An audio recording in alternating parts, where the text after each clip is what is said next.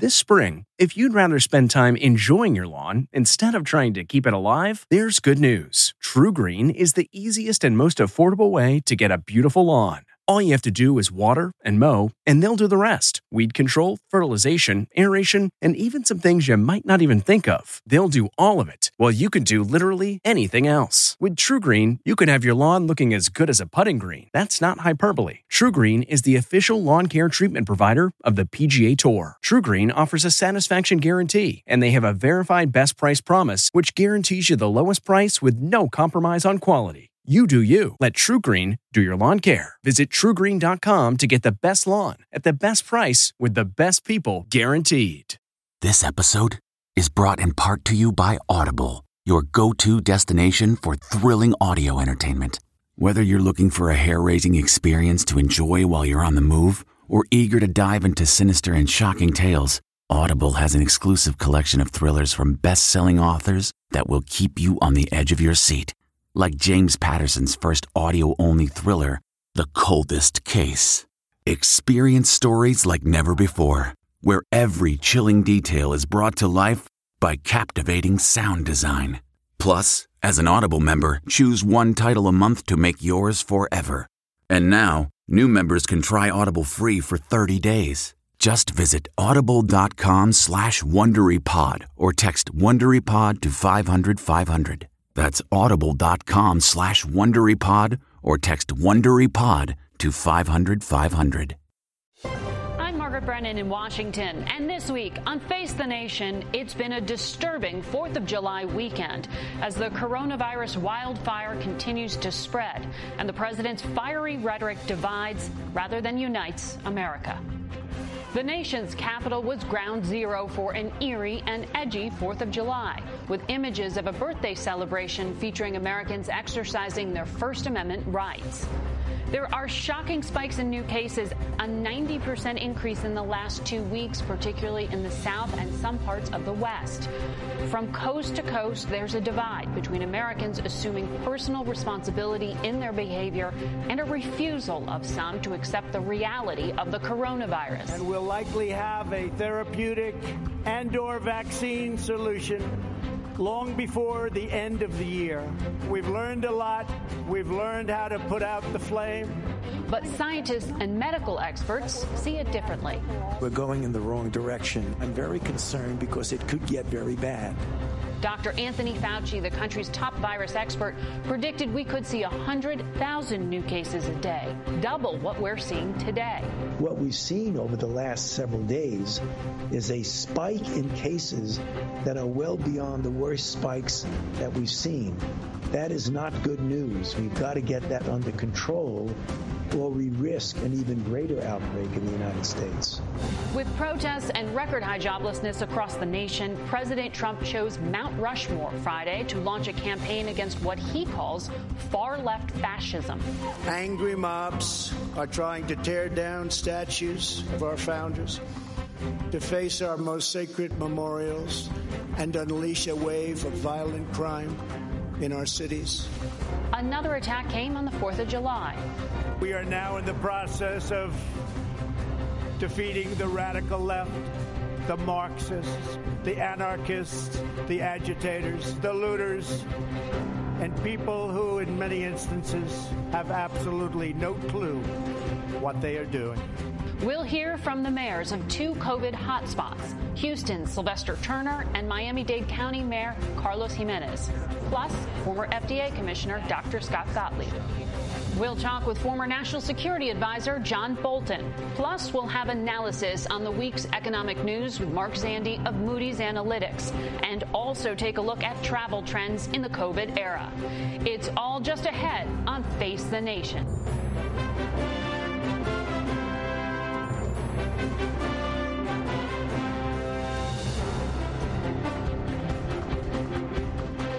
Good morning and welcome to Face the Nation.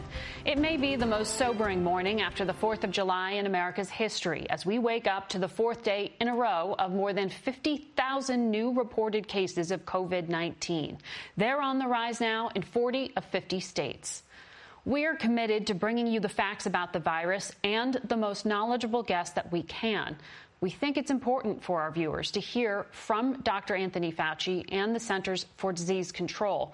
But we have not been able to get our requests for Dr. Fauci approved by the Trump administration in the last 3 months. And the CDC, not at all.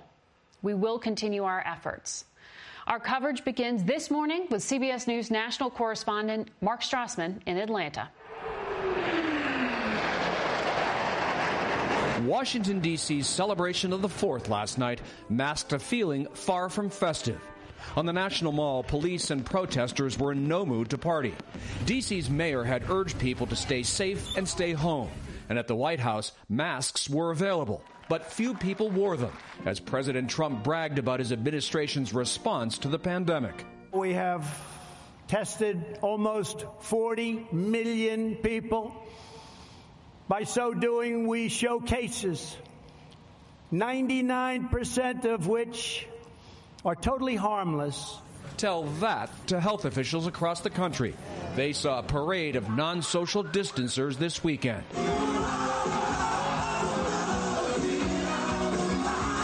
Like this pool party in Michigan and another in Missouri's Lake of the Ozarks area. A rolling wave of COVID already has hit America's Sun Belt. States with the biggest spike over the last week: Georgia, Louisiana, Nevada, Arizona, South Carolina, and Florida. This holiday weekend, South Florida beaches are closed.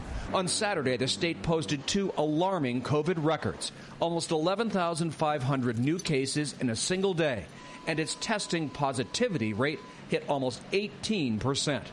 Roughly 1 in 5 newly sick Americans is a Floridian.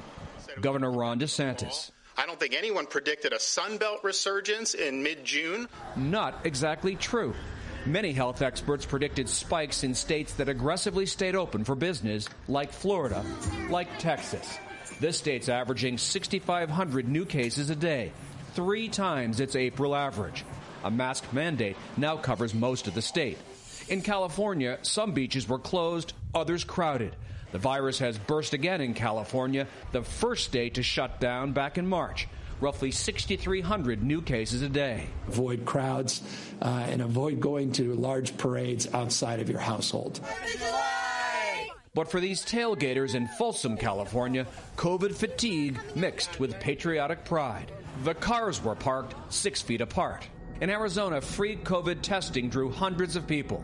A sign of the worry here, some cars waited 8 hours before organizers ran out of supplies.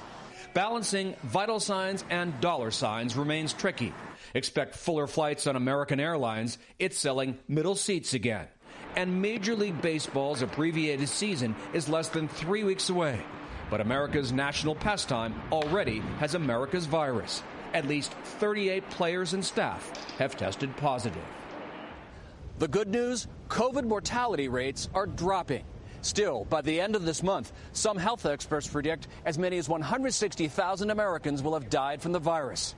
People heard the call to have a low-key holiday weekend. But did they listen? Margaret? Mark Strassman in Atlanta, thank you. We want to go now to one of the nation's hot spots. That's Houston, Texas. Mayor Sylvester Turner joins us from his home this morning. Good morning to you, Mr. Mayor. Good morning. Thanks for having me. The president said 99% of COVID-19 cases are totally harmless. Is that the case in Houston? No, that's not the case. I would tell you a month ago, 1 in 10 people were testing positive. Today it's 1 in 4. The number of people who are getting sick and going to the hospitals has exponentially increased. The number of people in our ICU beds has exponentially increased.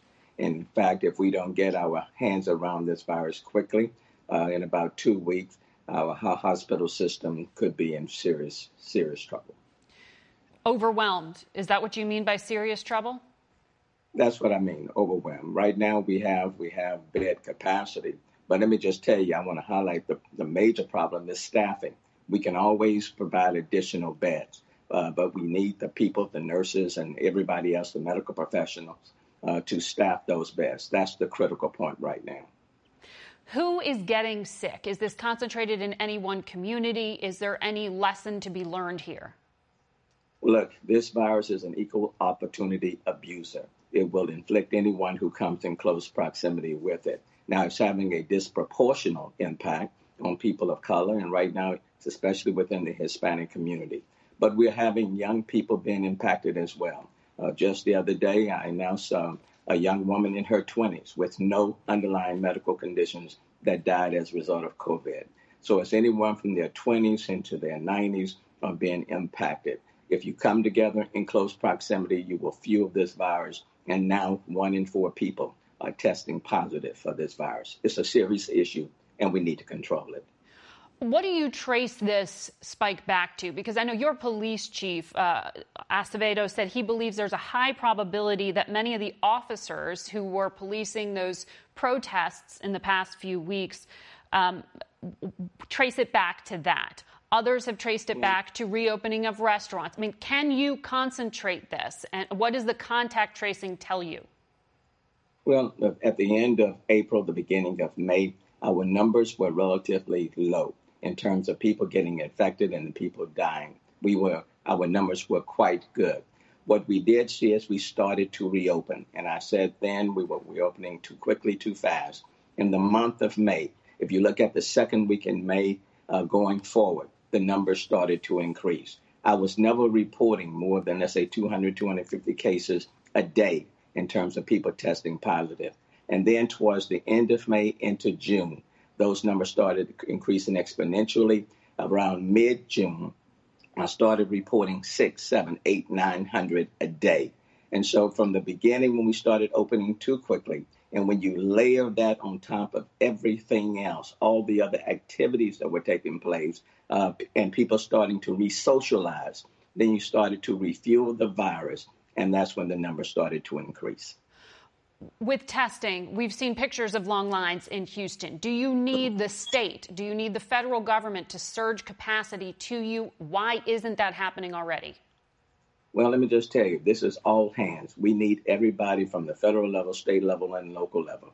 The demand for testing in this state, in this city, has increased quite a bit.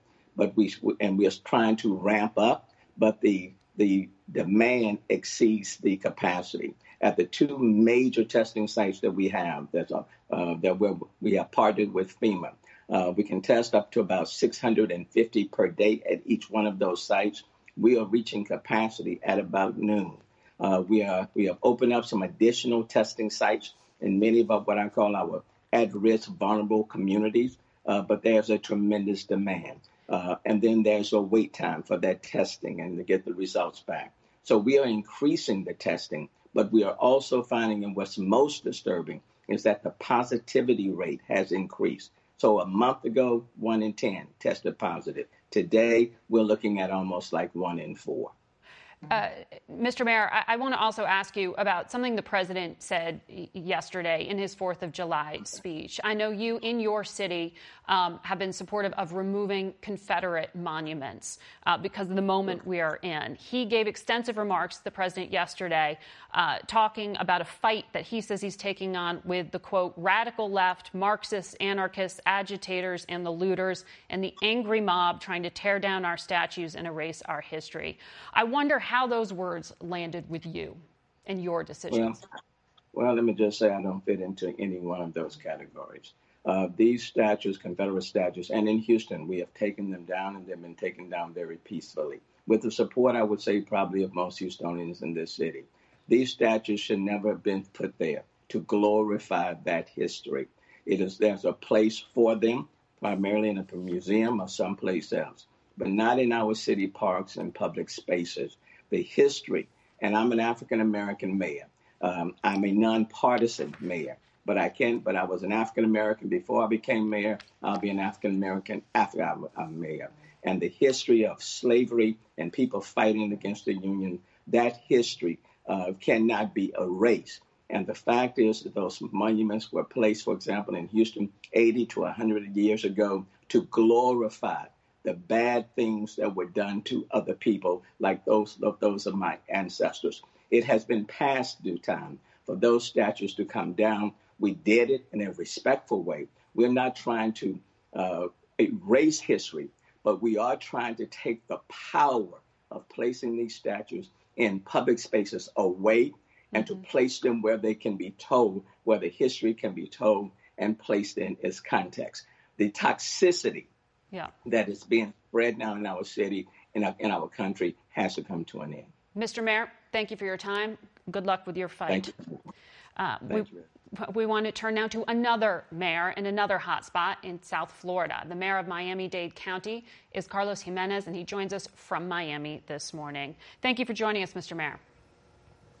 It's a pleasure. You've put in some pretty stringent restrictions in the past few days on this holiday weekend. You put in place a curfew. You've stopped alcohol from being served at hotels after 8 p.m., mask wearing. Are your residents now taking this threat seriously? Well, I think they are, but I think my residents also kind of let their guard down around late May, early June. And also some of the protests that we had here, I think, contributed to it. So we saw a rapid rise in young people being positive to COVID-19 around mid-June. And I think that had a lot to do with probably socializing, young kids going to parties, maybe graduation parties at homes, because it's been pretty locked down here for some time. We have a strict mask order inside. When you're inside, since April 19th, you're supposed to wear a mask. You're supposed to wear a mask when you're outside, unless you can maintain social distancing. We changed that now to wearing a mask all the time. We shut down the beaches this weekend. We restricted alcohol sales. We've also closed again some of the places where people can congregate, like movie theaters and bowling alleys and casinos and all that. Because we have seen a sharp rise in the positivity rate, just like they have in Houston.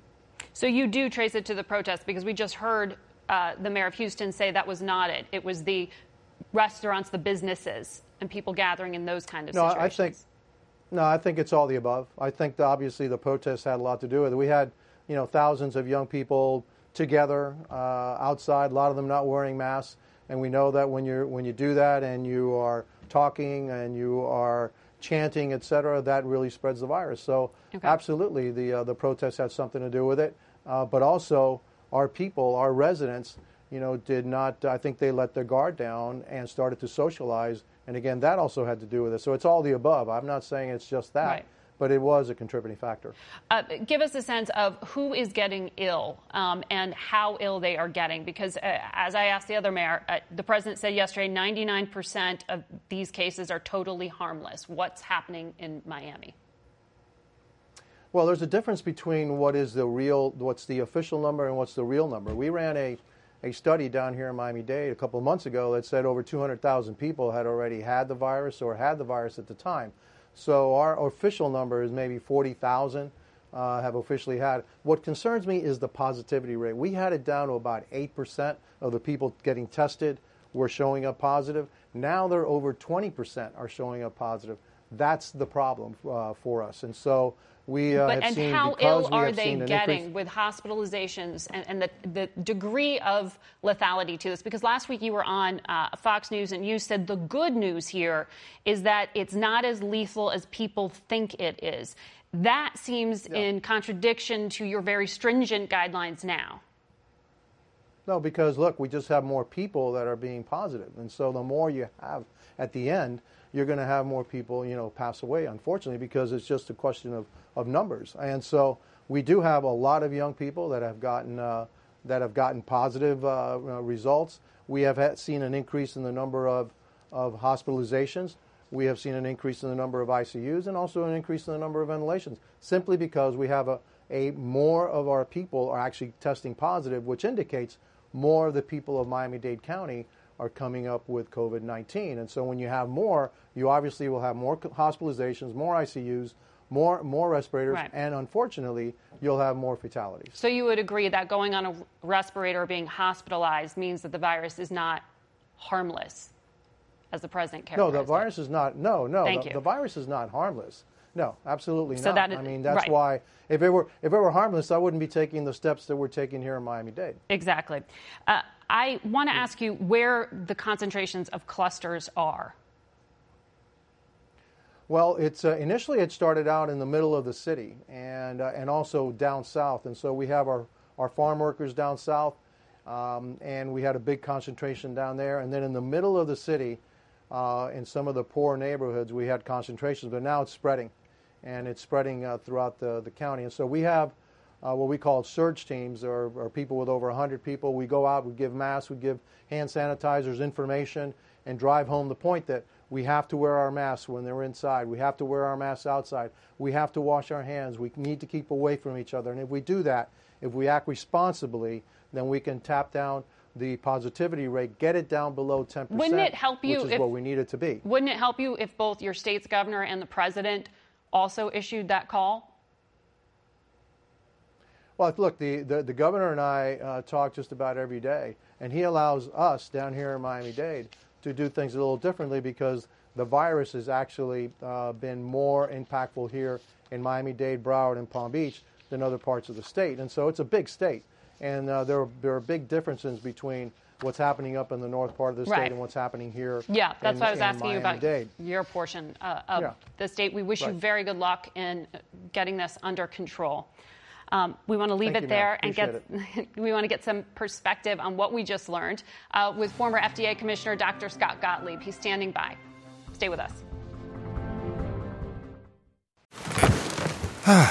The comfort of your favorite seat is now your comfy car selling command center, thanks to Carvana. It doesn't get any better than this. Your favorite seat's the best spot in the house. Make it even better by entering your license plate or VIN and getting a real offer in minutes. There really is no place like home. And speaking of home, Carvana will pick up your car from yours after you finalize your offer. Visit Carvana.com or download the app and sell your car from your comfy place. We go now to Westport, Connecticut, and former FDA Commissioner Dr. Scott Gottlieb. Good morning to you. Good morning. The infection rate spiked this week. Dr. Fauci referred to it as beyond the worst spikes that we have seen. Where are we headed as a country right now? Well, I think right now we're where we were when New York City was having its peak epidemic. If you look back, when New York City peaked, we had about 34,000 cases a day. At the time, we were probably diagnosing 1 in 20 infections. So that meant we were having 700,000 new infections a day. Right now, we're going to have about 60,000 infections a day this week. Maybe we'll reach 75,000 or get close to it. We're probably diagnosing 1 in 12 infections. CDC said 1 in 10 a few weeks ago. It's probably 1 in 12 now because we're falling behind. That means we have about 700,000 infections a day nationally. So we're right back where we were at the peak of the epidemic during the New York outbreak. The difference now is that we really had one epicenter of spread when New York was going through its hardship. Now we really have 4 major epicenters of spread: Los Angeles, cities in Texas, cities in Florida, in Arizona. And Florida looks to be in the worst shape, and Georgia's heating up as well, and that's concerning. The president has tweeted yesterday that the media is focused too much on these growing number of cases, and he's making the point that deaths and the all-important mortality rate is going down, and we're not hearing enough about that. How do you understand what is happening with deaths and mortality? Well, we need to separate the number of deaths going down from the actual case fatality rate. How lethal is this? The case fatality rate is going down, although we're not able to measure it right now because we're able to save more people who are hospitalized and get critically ill because of advances in care. The number of deaths has gone down because the number of infections went down for a period of time, and more of the new infections right now are in younger people. And we're protecting more vulnerable populations like people in nursing homes. But the total number of deaths is going to start going up again as the number of hospitalizations starts to spike again. So we're going to see deaths creep up, and I wouldn't be surprised in the next 2 weeks to see deaths go over 1,000.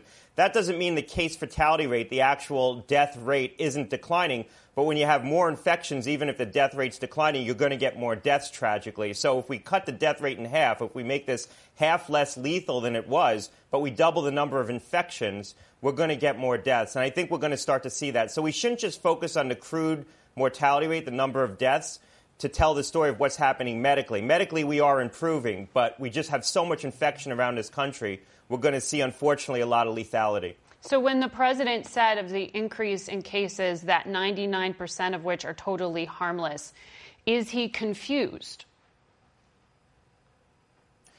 Well, I'm not really sure what he's referring to. He might be referring to the number of people who get hospitalized based on the number of people who get infected, which is probably less than 5% when you count all the asymptomatic infection and infection in young people that might not be getting diagnosed.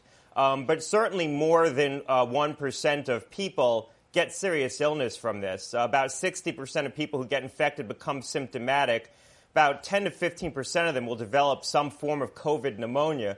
And somewhere around 2 to 5% might get hospitalized, depending on what the age mix is of the people who are getting infected. Mm-hmm. So this is still a pretty bad virus. What we're able to do is when people do get hospitalized and get into the ICU, we're able to save more lives with treatments like remdesivir, with steroids now, which has a big impact on mortality, and innovations in care like using blood thinners on patients and not intubating them as aggressively. So that is going to cut the death rate.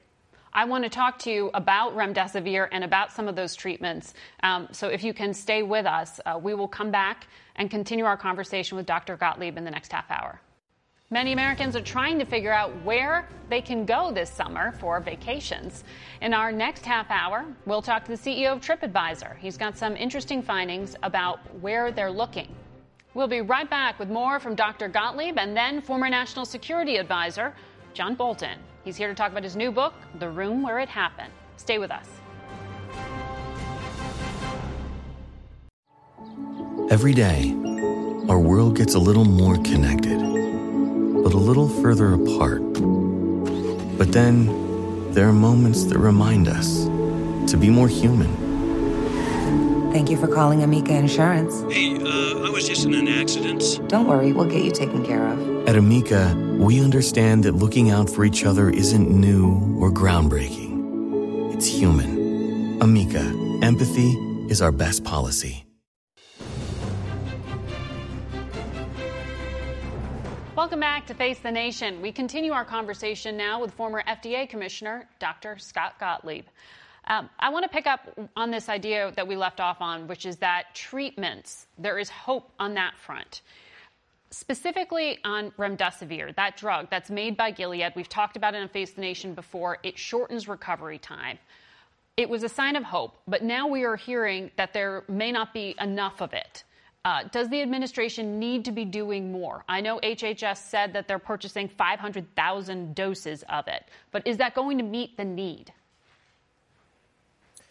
Well, look, we need to accept the fact that we're in the second wave right now. 2 months ago, there were about 10 states where the reproduction number was above 10, meaning they had expanding epidemics. Now there's 40. So we're in that second wave. And there's not a clear line of sight on how we're going to get this under control. So it makes us more and more dependent on technology. And there's only a handful of technologies that may be available between now and the end of the year. Remdesivir is one of them. We have enough of the drug if the epidemic stays at its current level, and we continue to use remdesivir as it's approved for patients who are more sick and hospitalized. But if the epidemic worsens and we want to extend use of the drug to patients who aren't as ill but have pre-existing conditions that predict that they may become very sick, we don't have enough drug for that. And that's what we would have wanted. We would have had to set the groundwork for that months ago, and we didn't do that. I think right now we need to be planning for other drugs that may become available this fall, like the therapeutic antibodies, and make sure we invest right now in manufacturing capacity and have a coordinated strategy on that so we can have them if those drugs do become available. When you say we, who do you mean? Is that something that needs to come from the White House? Is that something Congress has to mandate? Are we looking for corporations to decide to do this themselves? Well, the corporations are doing it themselves. There's a lot of collaboration going on, discussion between pharmaceutical companies about trying to free up capacity to increase the manufacturing of these drugs. I think we need a more coordinated national strategy around this. There's things the government can do to either pay companies not to produce certain drugs or try to consolidate manufacturing for products we don't really need right now, or maybe boost manufacturing in the short term and freeze some of those drugs, put them on hold so you can free up the domestic manufacturing capacity. We don't have a lot of excess domestic manufacturing capacity for these drugs, so we need a strategy to try to free that up. And it doesn't mean the government steps in and uses the Defense Production Act to take over facilities. There's ways that they can work with companies to try to coordinate this. That's what should be happening, particularly around the antibodies. We missed the window to do it on remdesivir. Because that drug has a long manufacturing cycle, we're unlikely to be able to ramp up supply between now and the end of the year. And that's when we would have needed it, because we face a hard fall. We're going to take all this infection into the fall and winter. It's not clear that it's going to get better. We're going to have epidemics that come and go across the nation in different cities. They'll light up at different times. But we're not going to really be able to crush this virus at this point because there's just so much infection around. Yeah. We really don't seem to have the political will to do it. You told us in April on this program that doctors should not be using hydroxychloroquine to treat COVID-19. Do you stand by that recommendation now? Well, that's certainly clear. There's been definitive studies that show that it doesn't provide benefit to hospitalized patients, and it doesn't work as a prophylaxis. So if you take it when you're exposed, it doesn't prevent infection. There's still some studies underway looking at whether it could be helpful in mildly symptomatic patients on an outpatient basis. But most of the evidence that's been turned over to answer that question isn't suggested that there's a benefit. So I don't think anyone should be using it right now, pending results of another study that might demonstrate that there is, in fact, a benefit, because the margin of all the data we've gotten from all the credible studies really shows no benefit, and in some cases increased risk. All right. Dr. Gottlieb, always good talking to you. Thanks a lot. We want to go now to former National Security Advisor John Bolton. He has a new book out. You might have heard about it, about his time in the administration, called The Room Where It Happened. Good morning to you, Ambassador. Good morning. Glad to be with you. Glad to have you back on Face the Nation. I want to talk about a number of topics with you, but you, in your book, lay out a number of incidents in which you came to the point of potentially resigning, but you stuck with it for about 17 months. The president, however, continues to refer back to one specific incident on this program with you as the reason for your relationship going south. It was a comment about North Korea. I want to play it. Is it a requirement that Kim Jong-un agree to give away those weapons before you give any kind of concession? I think that's right. I think we're looking at the Libya model of 2003, 2004. The president told Fox News that was one of the dumbest things I've ever seen on television. Was it that moment that ruined your relationship? Well, who knows? I guess the president's discontent with me ought to have him asking who hired that guy to begin with. Maybe he's the one who needs to be fired. I don't think I could be clearer in talking about the Libya model of 2003, 2004. We had a clear strategic decision from Muammar Gaddafi to give up Libya's nuclear weapons program. We have never gotten that from North Korea. So the fact that 7 or 8 years later, in the midst of the Arab Spring, Gaddafi was overthrown, right. Nobody predicted in 2003, 2004. I'll stand by my comment. One day the president will learn a little history, and he'd be better off for it. Does the president and his thinking get more shaped by television or government advisors?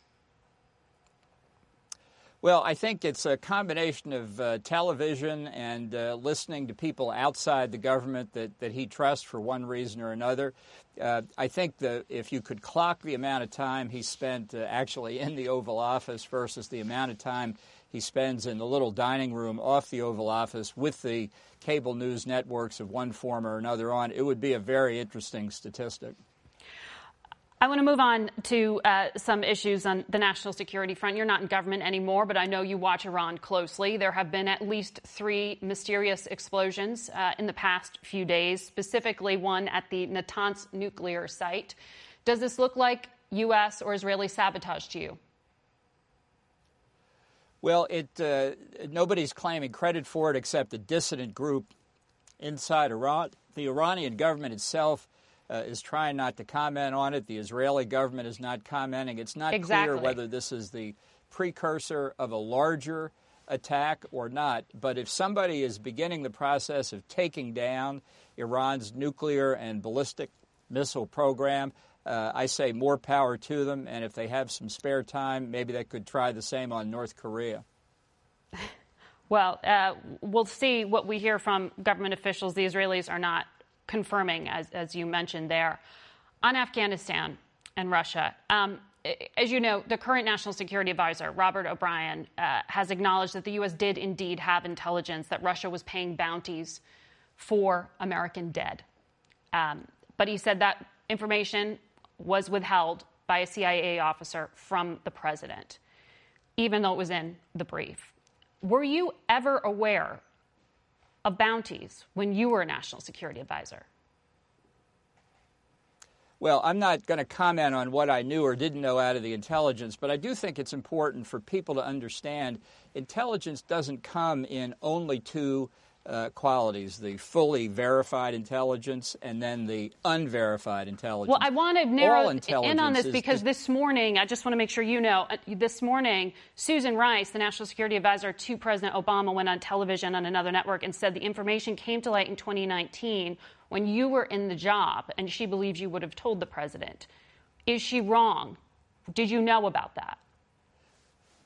Well, I've said in countless other interviews, I'm not going to disclose classified information. I've got struggle with the president trying to repress my book on that score already.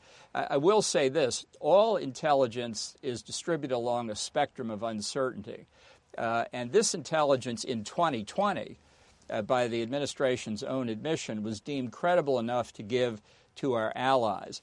So the notion that you only give the really completely 100% verified intelligence to the president would mean you give him almost nothing. And that's just not the way the system works. And it's certainly not a decision made only by the briefer who briefs the president twice a week. That's a decision that, at least when I was there, would have been made by the Director of National Intelligence, the Director of the CIA, myself, and the briefer together. Right. Well, I mean, this information that Russia was providing weapons and money to the Taliban was made public in 2018 by the then commander of U.S. forces in Afghanistan. So you may have known about it when you were in that job. I'm wondering if you are, in your remarks today, sort of politely saying that the current National Security Advisor failed in his job.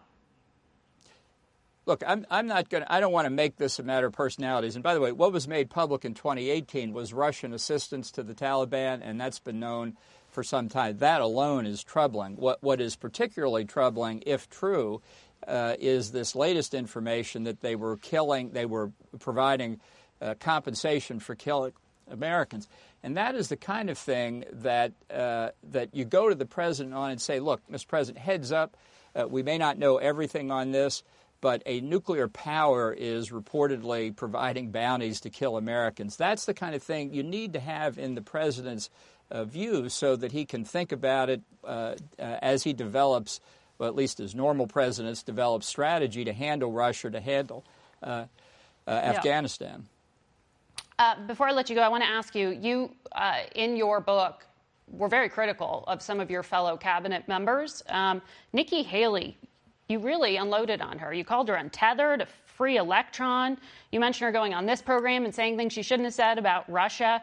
You seem to have a pretty low regard for someone who's viewed as having a bright future within the Republican Party. Why did you do that? Well, she wrote about this, conversation on your show in her book, and it was inaccurate. And I just felt that it was important to get the record straight. I really wrote this book in large measure for history. Other people will write their books, and scholars in the future will sort it out. I wrote as best I could recollect what I saw, and I thought that was important when somebody actually gets the title of their book out of the incident and the facts are wrong. Ambassador Bolton, always interesting to talk to you. We will leave it there, and we'll be right back with a look at some good economic news this week. What makes a life a good one? Is it the adventure you have? Or the friends you find along the way? Maybe it's pursuing your passion while striving to protect, defend, and save what you believe in every single day. So, what makes a life a good one? In the Coast Guard, we think it's all of the above and more, but you'll have to find out for yourself. Visit gocoastguard.com to learn more. The U.S. added 4.8 million jobs in June, but that data was compiled before the coronavirus spikes that started mid-month. Mark Zandi, chief economist at Moody's Analytics, joins us now from Philadelphia this morning. Good morning to you, Mark. Good morning, Margaret. You had already predicted this would be the shortest but arguably most severe recession in history. What did we learn from the data we got this week? Well, it was good, about as good as you could expect. Almost 5 million jobs were created during the month. That's on top of 2.7 million in the month of May. So we've gotten about a third of the jobs back that we lost in March and April. Unemployment declined. Properly measured, it's about 12%. hard to imagine that that's a good number, but it is a good number compared to 20%, which we got in April. That was the peak. But here's the thing, Margaret, the unfortunate thing, the unexpected better economic news is the result of the very rapid increase in business reopenings. Too fast, because now the virus is re-intensifying and the pandemic is raging in a lot of key states across the country. They're pulling back, and that's not in the data yet. That's coming down the road. So I fear that the best economic news was in June, and as we look to July and going forward, the job statistics are going to look meaningfully worse. The pandemic is a real issue now. And these states that are seeing these spikes are important to the U.S. economy, very large economies, Texas, California, Florida. How much do you expect to see consumers pull back? They're big. I mean, if you add up California, Texas, Florida, let's throw in Arizona, you're now talking about over a fifth of the economy, probably closer to a third of the economy right there. And I do expect that we're going to see pullbacks by businesses in those states. And here's the thing. It's not just businesses that are directly impacted. It's not just restaurants and retailers. I think all businesses are going to be nervous about the uncertainty that this all creates. And so they're going to become even more cautious in hiring back workers. And then, of course, you've got consumers, you and I. We already had one hand on the bunker. I can't imagine that many of us aren't going to go right back into the bunker as a result of all this and wait this out. So this is very disconcerting. And if Dr. Fauci is right and we're headed towards 100,000 per day, I think the prospects of going back into recession are pretty high. Well, we know certainly at the White House and on Capitol Hill, they're going to have to take a look at what kind of emergency aid will need to be provided in light of some of this changing information that we're receiving. In your view, do you think Congress needs to provide some kind of help to American families? 80 million Americans have children under the age of 18. They can't necessarily send them back to school in the summer, maybe not in the fall. Child care is also in question. How important is it to address that specific challenge? Critical. It's absolutely critical. If Congress and the administration don't get it together in the next few weeks before Congress goes away on its August recess, I fear we're going back into recession because the economy needs a lot of help. And you point out there's a lot of, even though unemployment's back down, if you add up folks that are unemployed, people who have got their hours cut, that they're still working, but they got their hours cut, and then consider those folks that are still working, haven't gotten their hours cut, but got their pay cut, you're talking about a third of all American workers that are still struggling here. And if they don't get some additional help on, and as you know, the unemployment insurance expansion that was part of the original help to the economy is going away in 2 to 3 weeks. So if Congress and administration don't figure out how to provide more help to these folks, they're going to have absolutely no choice but to stop paying bills, cut spending, and the economy is really going to struggle. Here's the other thing. State and local governments are hemorrhaging red ink, right? So every state and local government across the country, it doesn't matter whether you're in a Republican state or a Democratic state, you're hemorrhaging red ink, and they're slashing payrolls. And these are middle income jobs. They're teachers, they're fire, they're police, they're emergency responders. These are the kinds of folks we need working at any time, but particularly in a pandemic. So it's just absolutely critical that Congress doesn't take the wrong message from the June jobs number and says, okay, mission accomplished, we're okay here. We're far from it. They need to provide a lot more help, and very soon. But what about the specific child care issue? How does Congress solve that? Well, you're right. They have to provide support through to support for child care on the other side of during the pandemic and once schools during the summer and if schools don't reopen. So there has to be additional support there. There's different ways of providing that support: direct aid to people who are unemployed, or through unemployment insurance, or through the tax code. There's a child tax credit that could be used to make it refundable to different households so that they can get cash back if they have child care needs. But all those things need to be part of any additional support that Congress comes forward with, and hopefully again they come forward with that quickly here. And we'll be covering it. Mark Zandi, thank you. We'll be back in a moment. That's not just the sound of that first sip of Morning Joe. It's the sound of someone shopping for a car on Carvana from the comfort of home. That's a good blend. It's time to take it easy, like answering some easy questions to get pre-qualified for a car in minutes. Talk about starting the morning right. Just like customizing your terms so your car fits your budget. Visit Carvana.com or download the app to experience car shopping the way it should be. Convenient, comfortable. Ah. Summer vacation looks a lot different this season. Short distance road trips, visits to national parks, or for some, no trips at all. For a look at how Americans are thinking about travel, we know you're at least thinking about it. TripAdvisor CEO Stephen Kaufer joins us from his home in Newton, Massachusetts this morning. Good morning to you. Good morning to you. So travel was supposed to be inching back up this summer. Now we have these spikes in the South and in the West. What is that doing to the consumers that you are watching? Yeah, so if you look at the traffic on our site, and we have hundreds of millions of visitors on TripAdvisor each and every month, you look at the top searches, and I think 5 or 6 of the top 10 a couple of weeks ago were all wonderful southern beaches, Texas, Arizona, Florida, great places to go, but that switched. Everyone's moving essentially up north away from all these hotspots, which is totally understandable given the safety concerns that 9 out of 10 travelers tell us are most important. We hear the president continue to float this idea of giving a potential tax credit to Americans if they take a vacation.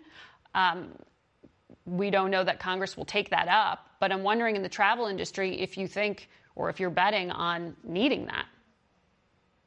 I think everyone in the travel industry is really, really concerned about this slip backwards that we've now seen in the U.S. And what's best for the travel industry, at least my opinion, is really getting the pandemic under control.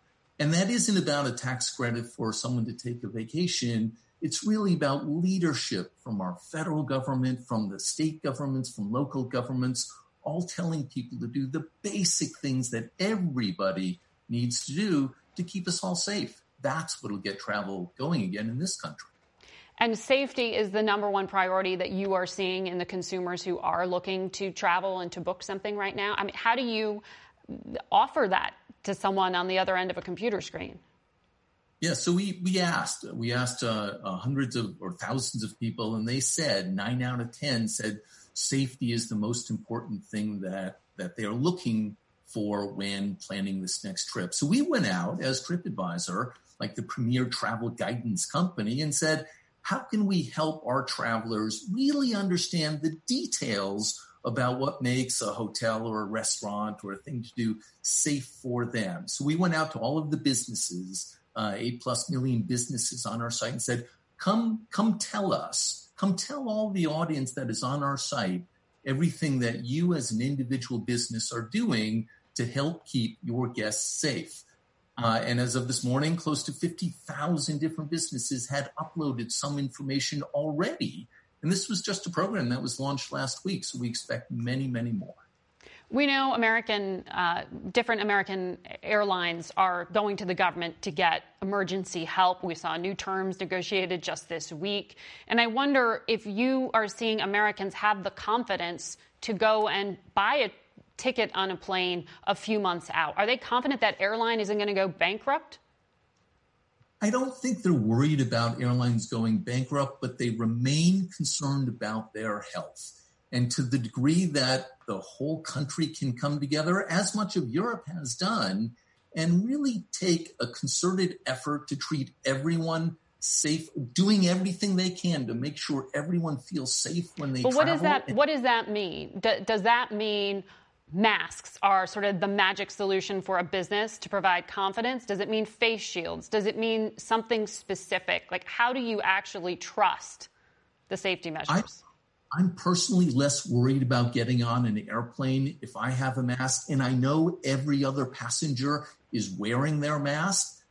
That would make me feel personally safe to go to a place if that place is not now a hotspot of coronavirus. So again, with government recommendations, with our president, with all of the national leaders saying this is what every American of every political persuasion should be doing, I think that would go a tremendous way to really helping start the downward trend in cases. If you look at what Massachusetts is doing, we have a Republican governor, Charlie Baker, led by science, who's looking at opening up the state after we clearly took care of the coronavirus. It's down to hundreds now. and he's opening up very slowly. Okay. Well, we will see. Thank you very much, Stephen Kaufer from TripAdvisor. That's it for us today. Thank you all for watching. And many of you were not able to attend fireworks last night, or there were no fireworks displays to actually attend. So we want to leave all of you with some of the country's best displays. Until next week, for Face the Nation, I'm Margaret Brennan. Today's guests were Houston Mayor Sylvester Turner, Miami-Dade County Mayor Carlos Jimenez, former FDA Commissioner Dr. Scott Gottlieb, former National Security Advisor John Bolton, Moody's Analytics Chief Economist Mark Zandi, and TripAdvisor CEO Stephen Kaufer. The executive producer of Face the Nation is Mary Hager. This broadcast was directed by Allison Hawley. Face the Nation originates from CBS News in Washington. For more Face the Nation, we're online at facethenation.com, and you can follow Face the Nation and CBS Radio News on Twitter and Instagram. Face the Nation is also rebroadcast on our digital network, CBSN, at 11 a.m., 3 p.m., and 6 p.m. Eastern every Sunday. If you like Face the Nation with Margaret Brennan, you can listen early and ad-free right now by joining Wondery Plus in the Wondery app or on Apple Podcasts. Prime members can listen ad-free on Amazon Music. Before you go, tell us about yourself by filling out a short survey at Wondery.com/survey. Hi, this is Jill Schlesinger, CBS News business analyst, certified financial planner, and host of the Money Watch podcast. This is the show where your money is not scary. It is a show that's all about you. It's your questions that make it possible for me to provide unconventional and entertaining insights on your money, and maybe more importantly, on your life. Follow Money Watch wherever you get your podcasts. You can listen ad-free on the Amazon Music or Wondery app. Are you ready for an all-new season of Survivor? You better be, because Survivor 46 is here, and it's 90 minutes of twists and turns you don't want to miss. Better yet, after each episode, there's a brand new episode of On Fire, the only official Survivor podcast. Each week, we go behind the scenes of the episode's biggest moments, taking you into the how and the why things happened. And this season, we're very lucky to be joined by an expert, the winner of Survivor 45, Dee Valladares. What is up? I'm thrilled to be joining this team and to be giving you my take on how and the why players made the moves they did, what it takes to outwit, outplay, and outlast, and to ask Jeff some questions, because even after 26 days out there is still a lot for me to uncover. Bring it, Dee. Listen to On Fire, the official Survivor podcast, wherever you get your podcasts.